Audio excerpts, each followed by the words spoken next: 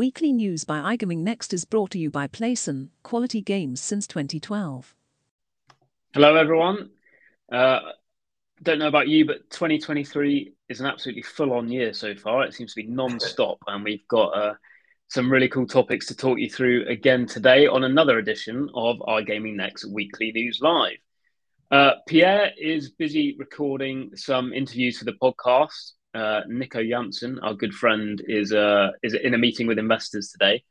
And Connor, who often joins me, is away on a spa day. Ryan, can you believe that? Wow. It's all right for some, isn't it? Yeah, nice. So, unfortunately, our audience is stuck with the same lineup as last week. Me and our US editor, Ryan Butler. But they'll be pleased to know we have got a bit of a special guest later on lined up in the show. So stay tuned in. It's bound to get a lot more exciting as Phil Pearson is joining us very shortly to talk about DraftKings and DFS. I'm sure many of you know Phil from LinkedIn, and if you are watching on LinkedIn, please do comment in the chat box. It's great to follow along as you're watching. Hello to everybody that's tuned in for the start of today's show. Ryan, how are you? I'm doing well. Another beautiful morning here in the US. Good. Lots to write about as always, I imagine. Okay, let's dive straight into our first topic. I just teased it there, but basically this was the news this week that DraftKings, the massive US sports betting operator, has suspended its DFS operations in Europe, in countries including Austria, Germany, Ireland, and Malta. And I think we can bring Phil on right now if he's waiting in the background. Hello, Phil. How are you doing? I'm in the background of every podcast, just waiting to be tagged in. Thank you very much for joining us today. How are you? Not a problem. I'm good. I wish I was on a spa day, but I'm all right. I know we could all do with one, right? I think it's a two-day spa trip actually. So he's there today and tomorrow. Can you believe it? He won it whilst on a game show with Alan Carr. Nice. That was one of the prizes. They won about 20 prizes. He's been living it up ever since. Anyway, we're getting off topic. Should we talk about DraftKings and DFS? Let's do it. So, Phil, I think you had a bit of a world exclusive this week, did you? When you put the news on LinkedIn, you said your inbox was inundated with people who had only just found out that DraftKings was going to be closing its DFS in Europe.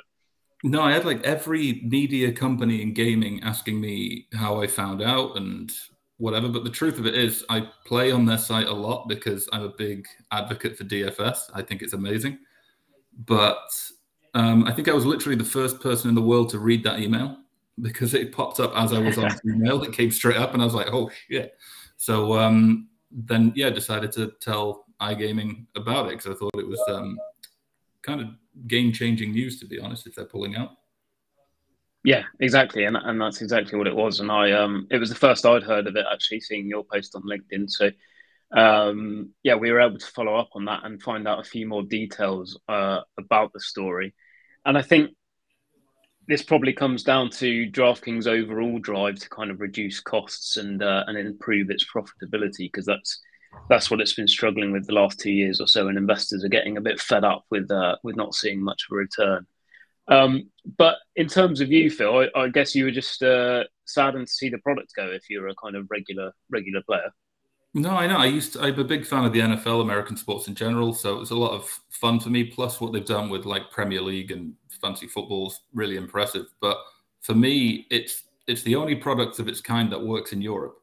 So the fact that they're giving up on the market, because obviously the interest level is a lot less than it is in the US, because the US sports are very data driven. I mean, they're powered by Amazon, US sports, but UK sports and European sports aren't the same kind of statistical games.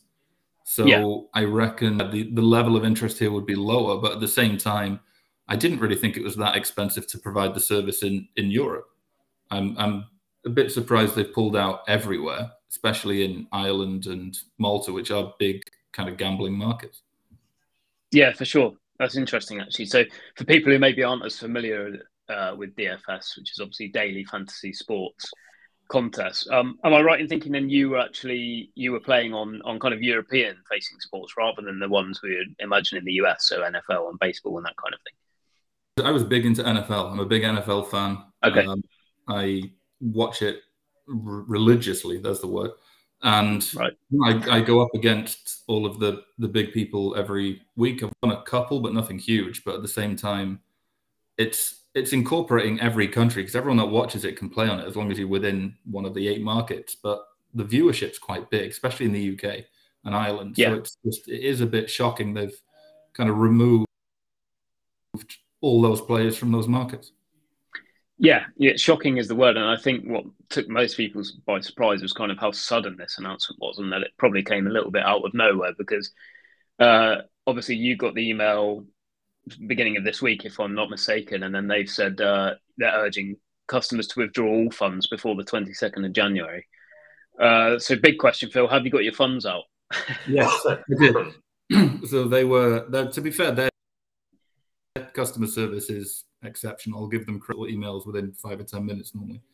The funds have been withdrawn. I mean, they sent the email at 10 to midnight on the 17th or the 16th, saying that by the end of the day coming up, so they literally gave 24 hours and 10 minutes to say to stop kind of playing or to withdraw your funds. And anything that wasn't completed by the 22nd, you have to approach the MGA for. So I'm sure the MGA is thrilled about the inevitable people coming to them for $25. Yeah, a nice avalanche of admin for them to deal with that they weren't expecting. But yeah, I thought one line in our story said they were asking users to deposit another $5 just so that their latest account was linked and up to date to return customer funds. So that's a little bit cheeky. You could argue that might annoy a few customers, but I think regulatory wise, you have to. I think because of the closed loop system. So my MLRO is going to love me for this, that I know this, but I think because you have to have a transaction on it to withdraw from it, I think it makes sense. But again, if they're just withdrawing, and in multi, you can't gamble. There's no sportsbook or casino. It's just daily fantasy. It's not like you can really money launder that much anyway. So I thought they'd have just let it pass. But seems not. They're going to make people deposit €5 to withdraw their funds. Yeah, no, really interesting. And obviously you said as well, this was kind of the best version of this you've seen in Europe. Is there any other kind of company offering an experience that you can now go to with DraftKings closed down, or have you not explored that far yet? I've had a look. So I was curious as to who the competition was in Europe. There's a couple of really small ones that don't actually do that much.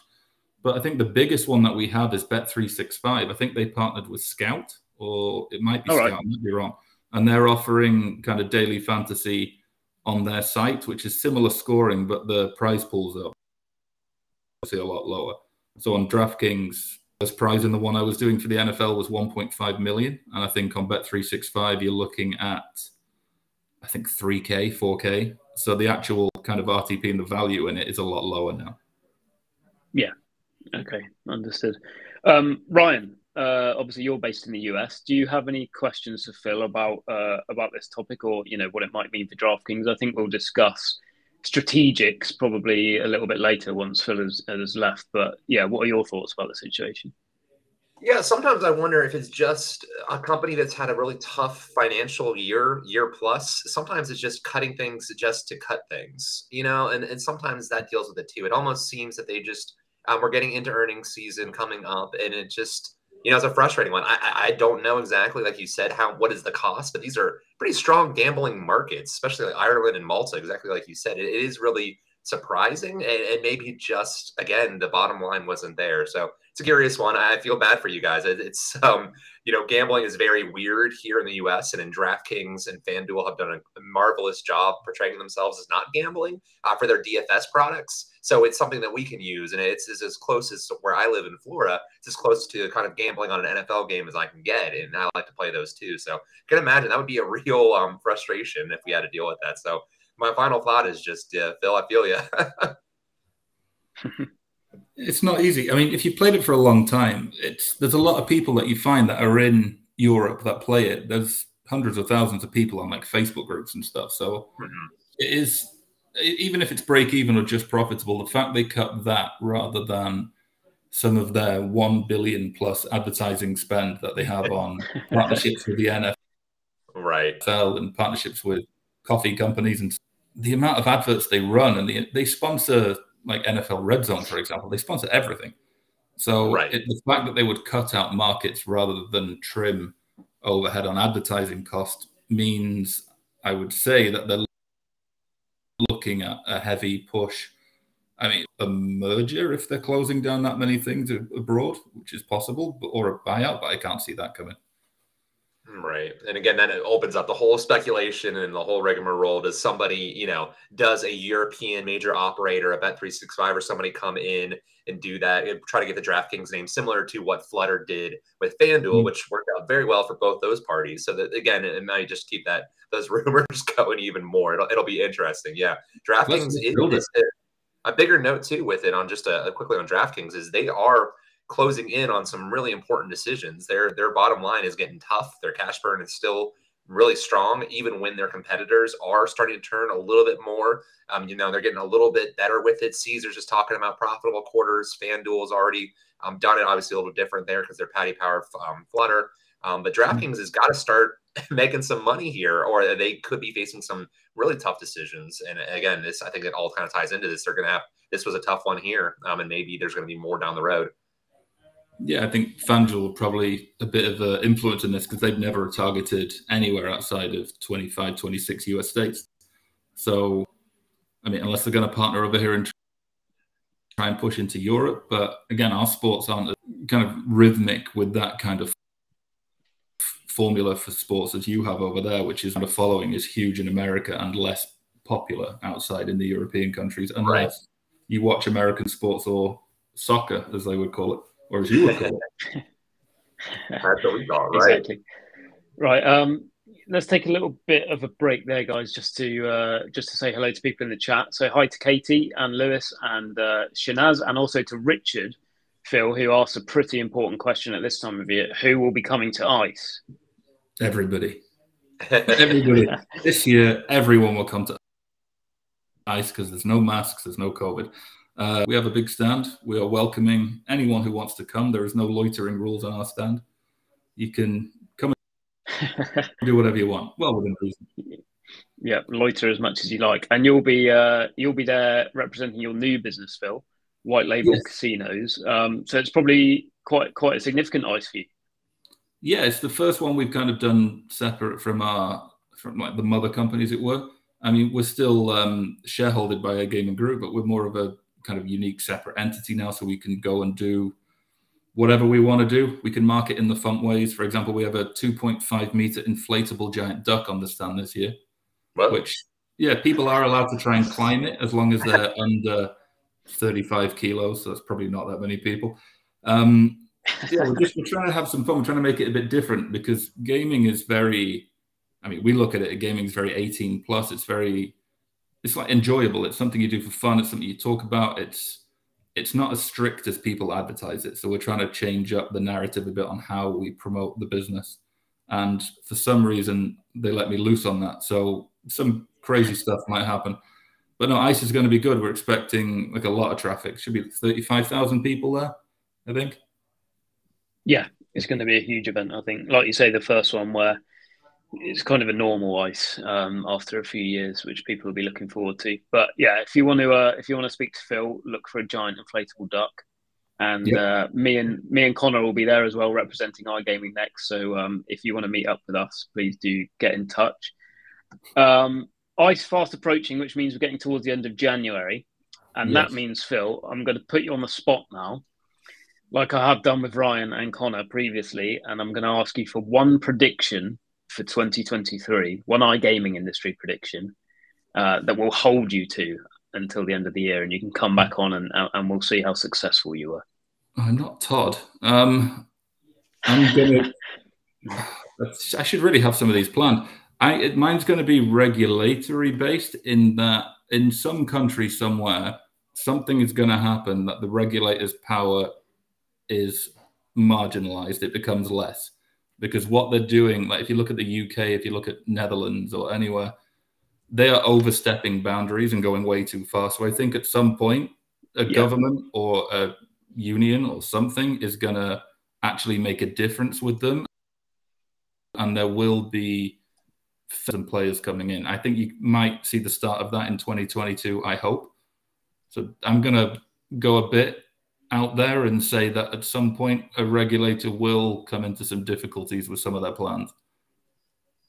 Okay. No, I think that's interesting. I think the UKGC in particular has faced some proper pushback recently, rather than just the everyday murmurings it's become accustomed to. I think people are getting a bit fed up with the kind of intrusive nature of what some operators are being asked from their customers. So I think that's a good prediction.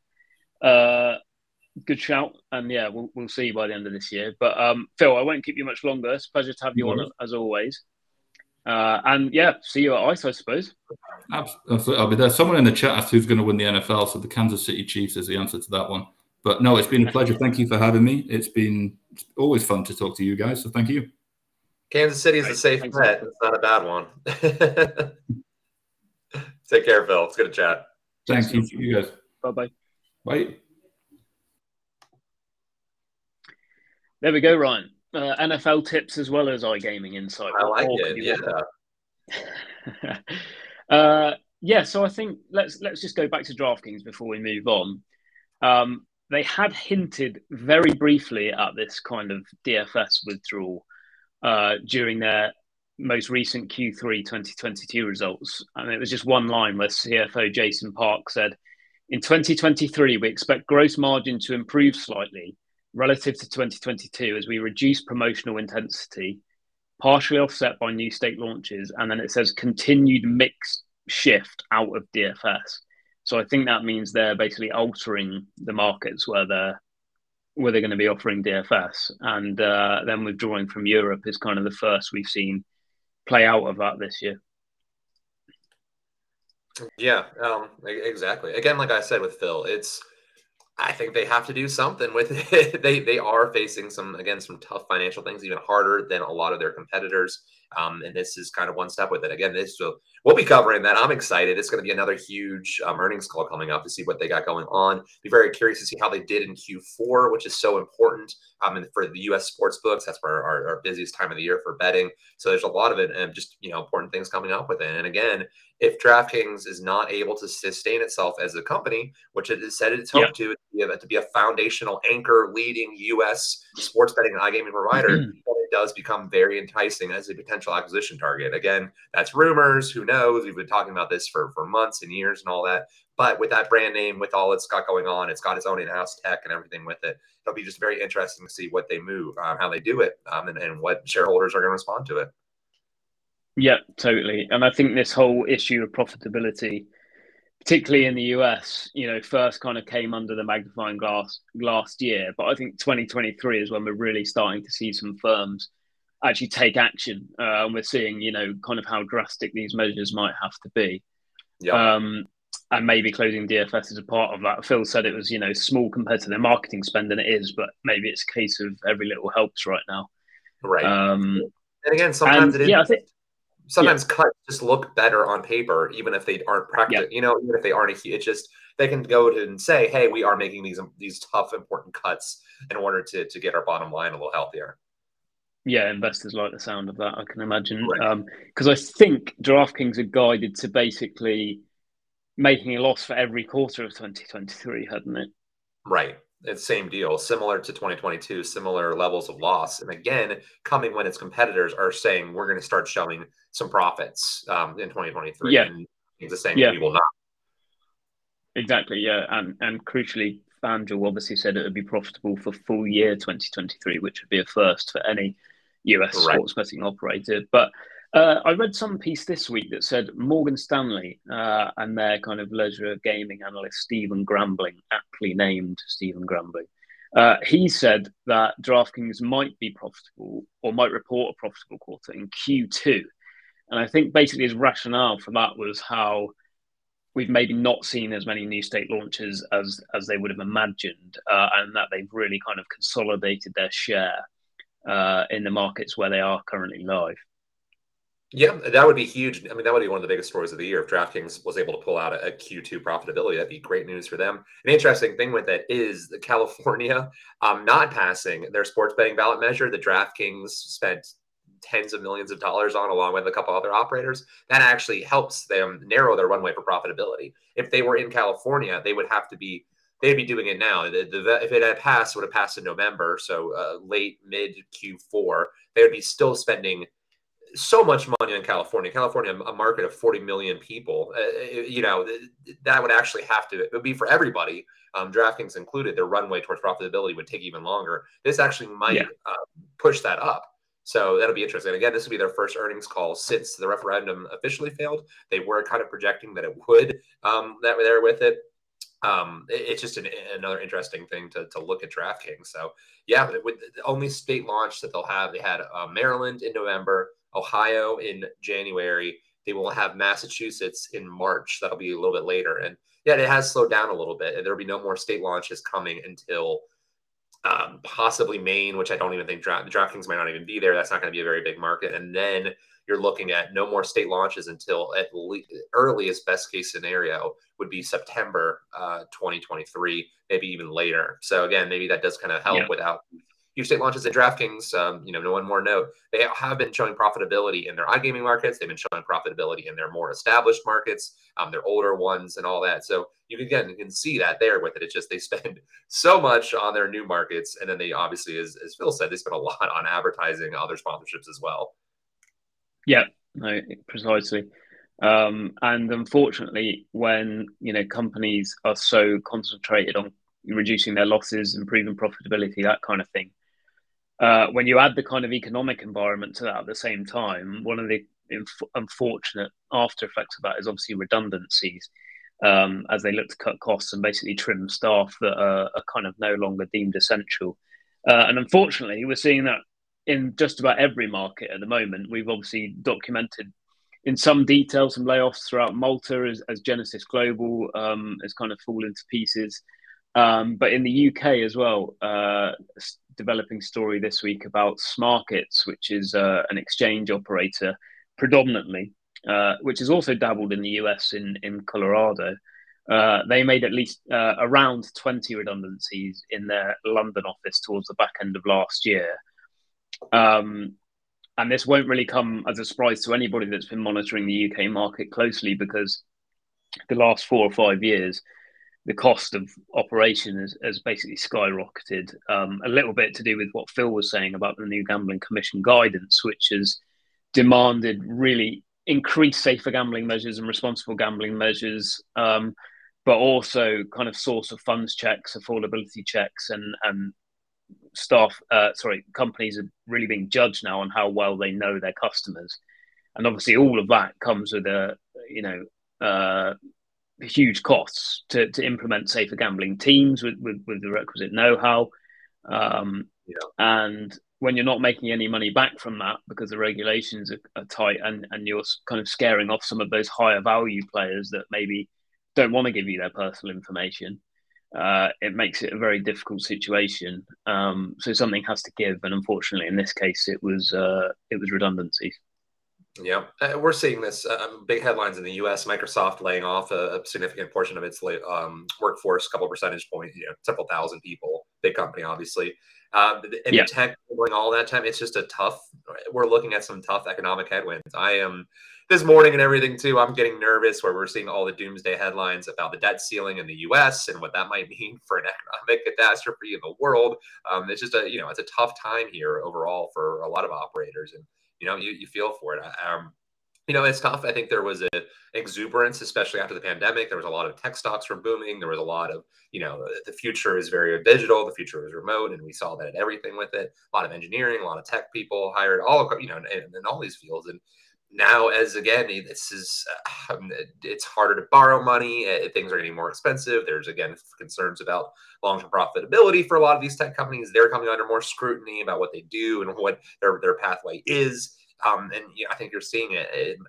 Correction is too strong a word, and I can't say that authoritatively on what's going on right now with it. But I think we're seeing this across the board. I think we'll touch on it too. We've seen with Bally's in North American Digital, their interactive division. We're seeing that too. And unfortunately, I think these aren't going to be the end of it. I think we might be looking at a period here where these become more common.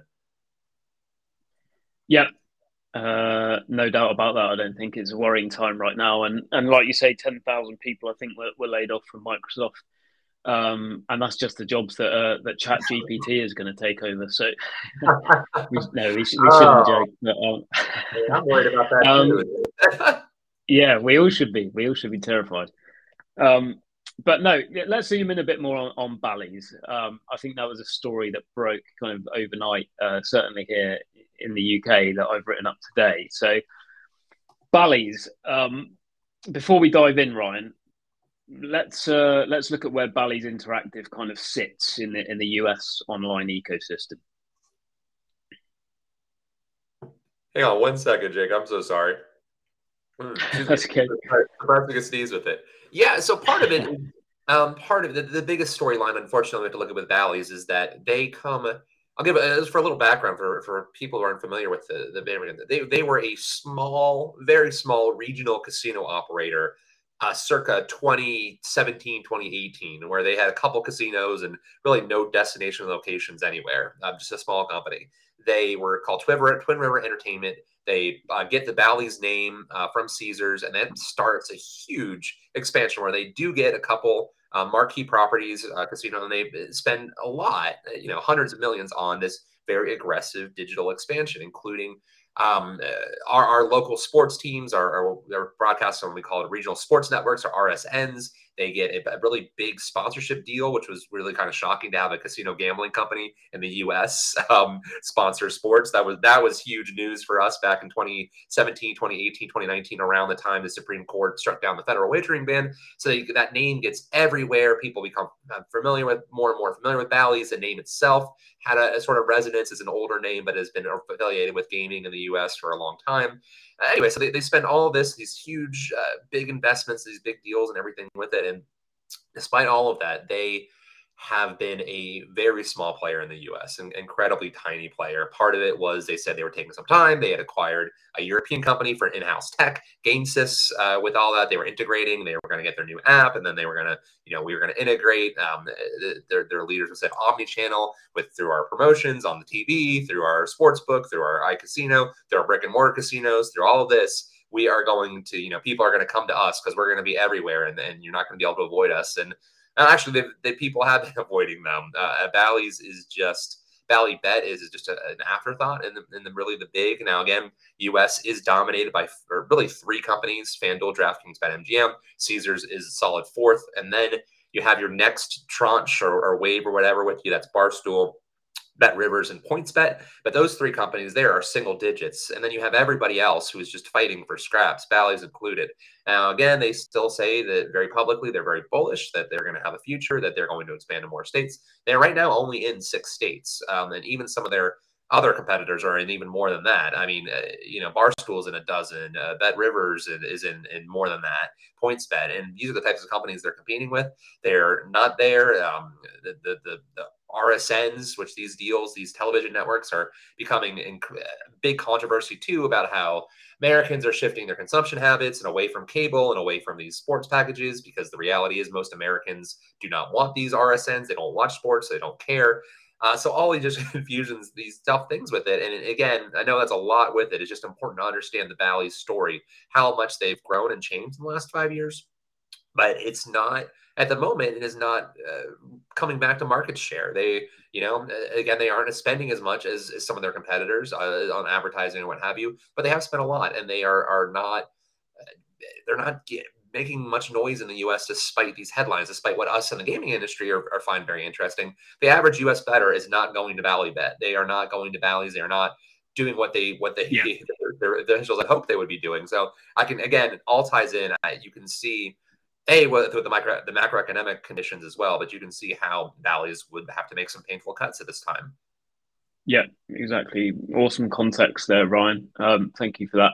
And the news today, obviously, is that they've decided to cut 15% of their US interactive division workforce as part of this kind of restructuring plan to reduce losses.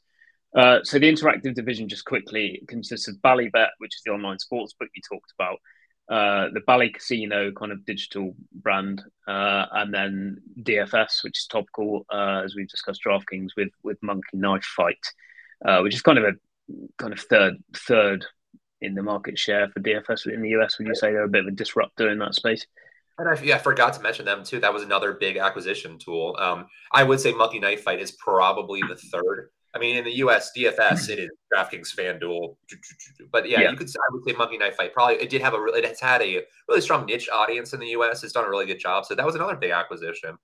They had done everything you could think with it. A big DFS, again, a big in-house tech acquisition. These sponsorships with the sports networks, but it's just for a lot of reasons it hasn't panned out. Yeah. So what I thought was interesting, right? You've got a public company like this, obviously telling its investors that it's going to make layoffs to save costs. It didn't say how much they think this process is going to save them, but it did say that it's going to cost them 15 million to basically let go of everybody. So I'm not sure how that's going to help, particularly in the eyes of investors. But interestingly, you mentioned a correction earlier, and you said a correction might not be quite right. But this quote from Bally's chief executive, Lee Fenton, I thought was incredibly interesting. He said, "The pandemic boosted our business and we continue to hire at full pelt. I now can see that we may have overhired in some areas, and I take full responsibility for that," which is interesting for several reasons. One is because I think that's probably quite common in this industry. Yeah. The second bit is that he's actually saying the quiet part out loud, if you like, because I don't think anybody else has acknowledged that, and they probably, blame the economic environment for these layoffs, or they've hidden behind other various economic curtains, rather than coming out and saying, perhaps we should have been more careful whilst riding that crest of the wave of COVID, if you like. Yeah, again, that's why I'm hesitant to be careful. The correction is a term; it's an official look at it. But when you have officials and you have the publicly traded companies saying it, I mean, you see it. They're are at least getting things back right with it. I want to be careful again with our word choice there. So yeah, we'll see. They probably it's when you're not making much money at all, and you have big economic headwinds coming your way. You can see why. That's the first thing. The most expensive thing is unfortunately is employees, and humans are the ones that end up bearing the brunt of these economic issues. These stocks, these publicly traded companies. It's so far it's just kind of the reality of where we are. Yep, unfortunately, and. Just to add some numbers to this story. So for Q3 2022, the North America Interactive segment posted a loss of $23 million. And then I think their performance in New York is particularly interesting. So they're one of the 9 licensed brands in New York, Ballybet. And despite the market launching last January, I think they only managed to get live in July. And so far, they've generated less than $400,000 in revenue from New York. And Ryan, how much is it for a license for online sports betting in New York? It's $10 million or something like that. I forget off the top of my head, but they also I forget is that revenue before or after the taxes? New York has a 51% tax rate on gross gaming revenue without promo deductions. So that's GGR. That and it's just that plus they're fighting with Resorts World Bet, which isn't even. I mean, it's there. It's one of the 9, but it's almost just kind of like a placeholder. It was just there as like a Resorts World. It's a different getting and all what they're doing. It's just a whole. So the Ballybet can't even. I mean, they're getting less than like 1% market share in a 9-person market when it's really 8-person. It's just they are doing very poorly. And what's essentially an important. State, and they're just not getting anything with it. It's brutal. Yeah. It's interesting turning it on its head as well, because GamesSys historically, which is the company that the European company you mentioned that merged with Bally's, were a really successful, profitable UK-based listed gaming company that had quite successful casino operations in Asia as well. And obviously, like we've discussed, 4 years ago, whenever it was, you had to go into the US if you were public. That was all anybody was talking about. And they could be another company similar to Supergroup that we've discussed, where they might be kind of regretting letting their investors dictate their strategic path. But what choice do these companies had? I think is only kind of coming out in the wash now that if you're a private company, like we've seen with Bet365, Tipico biding their time, maybe that was the right play after all. Yeah, or it's again, those are a little different exemptions where they might be able to do something big with it. The problem was when you jumped in a little too late, and I think we saw that. DraftKings and FanDuel were there from day one. As soon as May 18th, or May 2018 was when the U.S. sports betting opened up and the floodgates sort of began. And it's sort of like you either had to have been on the ground there immediately, in which they were. So we had DraftKings and FanDuel, which obviously had the DFS and were huge players with it. You had BetMGM and Entain they got in very early as well. They were there in 2018. They were ready to go. They announced BetMGM in 2018. So they're there with it. And then Caesars, William Hill, which, William Hill had actually had a pretty strong presence in the U.S. It was one of the bigger sportsbook operators in the U.S. before PASPA. So they had a little foothold then too. And we're seeing nobody else has made huge progress otherwise. PointsBet is a really impressive company. I think their product is different. The whole concept of points betting is very interesting, but they were there pretty early, but they're struggling. Bet Rivers, which is a solid product, and they have a pretty strong presence in the U.S. and key markets, they're struggling. Penn Entertainment and Barstool, again, kind of that different approach where we'll get the media personalities and all that. Again, struggling is a relative term. Those three companies have a different idea than the other four. But even then, you see that those 7 companies that I've mentioned a couple times already, they have 90+% market share, and everybody else is, again, just fighting for scraps. So it's going to be hard to come in. I do think a Bet365 is got a potential because of everything with it. Tipico is very interesting now, where they've kind of come on late. See what they're going to do with it. But even another one I think that was established, we don't talk about it, but is Churchill Downs and Twin Spires. Twin Spires was one of the only gambling options we had in the U.S. where they had horse racing, and it was relatively well known. A lot of people had those accounts around our big horse races. It's not as big as maybe in Ireland or UK, but the big races do get attention. Anyway, you thought with their resources, but they had the casinos, they had essentially a mobile app already. They exited the market pretty quickly. Wynn, which kind of thought also might have a chance there. They had some marquee casinos in the U.S. They had a very big glitzy advertising campaign with Ben Affleck and Shaquille O'Neal. They reassess their strategy with it. And again, it's hard to get there. There's only so many pieces of the pie, and we're seeing that a couple people are dominating, and it's hard for anyone else to really get their foot in the door. Yeah. I think that's an interesting point that you make as well, is that companies like Bally's and GameSys, they weren't there from day one, but they also didn't wait until the chaos had died down. They're kind of in that awkward in-between stage where the kind of sentiment began to change. And yeah, they're obviously kind of paying the price for that a little bit at the moment, as we see. Not that they were to know that at the time, of course. Right, Ryan, I think we've probably just got one more story to touch on quickly. And when US operators are talking about profitability and saving every penny they can, what they don't want is huge enforcement action and fines being imposed on them by regulators. Which is what we've seen this week with a few sportsbooks, but most recently Caesars Sportsbook, I think. Do you want to talk us through this story? Yeah, I liked what Phil was saying earlier, where it's interesting where they had, following Europe, you go huge, I will use correction, where, there's the big crackdown on European regulators after, years of kind of wild gambling, whatever you want to call it, and then all that. And then maybe there's that pushback with it. US is interesting. We've kind of been the Wild West in a way, where our first few years after sports betting, and now I think our tide is turning towards the regulators, and they are starting to flex their muscles here. And this is the latest example in Ohio. So yeah, $150,000 fine, which in and of itself is nothing. Caesars didn't even argue it. It's not worth their time. That's a rounding error to them. They can't even waste. They spend, since I started talking, they have spent $150,000 on ads and free bets and all that. But this is important for the symbolism of it, where Ohio, which launches January 1st, is a big state, is an important one, an important market, a big population, big sports teams, all that, all you have with it. They come in and go, no, we're going to take this very seriously. And Caesars was specifically cited for not having a conspicuous problem gambling number and for using the term free bet and risk-free bet, which I want to talk about as well a little bit separately there. But it shows it to Massachusetts, which has gotten a lot of attention, another big population state, big sports teams. They are going under the most rigorous regulatory standards we've seen of any state, of 30+. They are going very intense with it.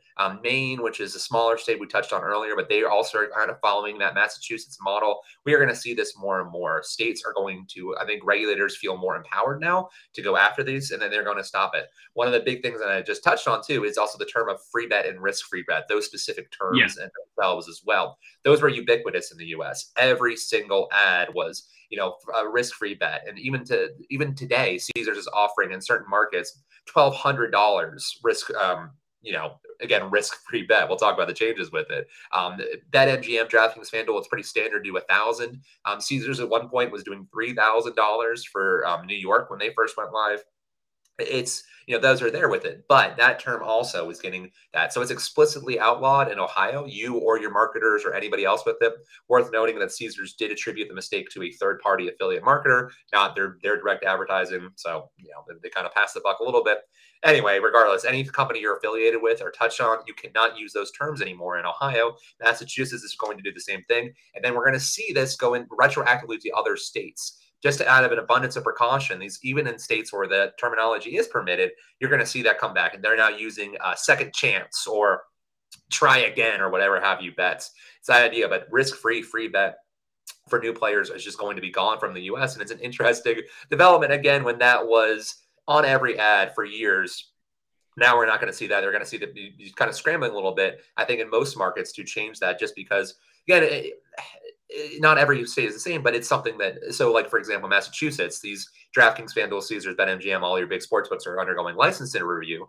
The regulators are going, well, how come in this state you use that term risk-free bet when we don't permit it? What are you doing? Are you guys trying to circumvent our rules? And I think out of precaution, you're going to see them become much more conservative with it. And I think, again, you're going to see regulators feel strengthened to go after it. Worth noting, this is from a local news report in Ohio, but overall, it's $1 million in fines that Ohio regulators have pursued.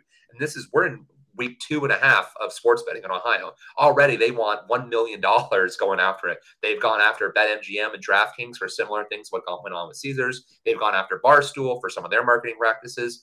Again, I think it's a copycat system, and states tend to do what the other states are doing. And I think we'll see just a stronger crackdown on the language used, how these sports books advertise and market. And it's just interesting that after years of kind of running rackshot, and now we're going to see regulators kind of getting their teeth and fighting back. Yeah, exactly. No longer a free for all and kind of let's make as much money as possible. It'll be interesting to see if Ohio is the outlier, or whether that's the trend now for states that start to regulate. They're going to take a kind of less lenient approach to regulating sports betting. And I do think those New York Times articles played quite a significant part in that, probably because they, as well as the industry itself, they very much put the lobbyists and the regulators under the microscope. And that's likely to have an influence, I'd imagine. Ryan, we've got through a hell of a lot there in about 45 minutes. I think we'll leave it there because there's only so much our audience can take from us. But I just wanted to say thank you to you for joining me, of course. Thank you very much to everybody watching and commenting. Thanks to Phil, our special guest. And of course, a big thank you to our sponsors of this weekly news episode, Playson. We'll be back next week, and I'm pretty sure we are just about to begin the Q4 reporting period. So for those of you that like numbers, you love the next few weekly newses. And I've been reliably informed Pierre will be joining us because he actually admitted that he loves reading them in his spare time. There we go. Pierre will be back soon. But yeah, thanks to everybody. Have a good rest of the day, and we'll be back next week. Thanks, guys. New York, New York, the city that never sleeps, and the gateway to the land of opportunity. A true melting pot where dreams become reality and great ideas come to life. With the U.S. online sports betting and iGaming sectors predicted to generate $10 billion in 2023, there is so much potential to fulfill. The competition is fierce, and nobody said it would be easy. But together, we can make our sector fly. So get ready to learn, connect, and inspire at iGaming Next, New York City.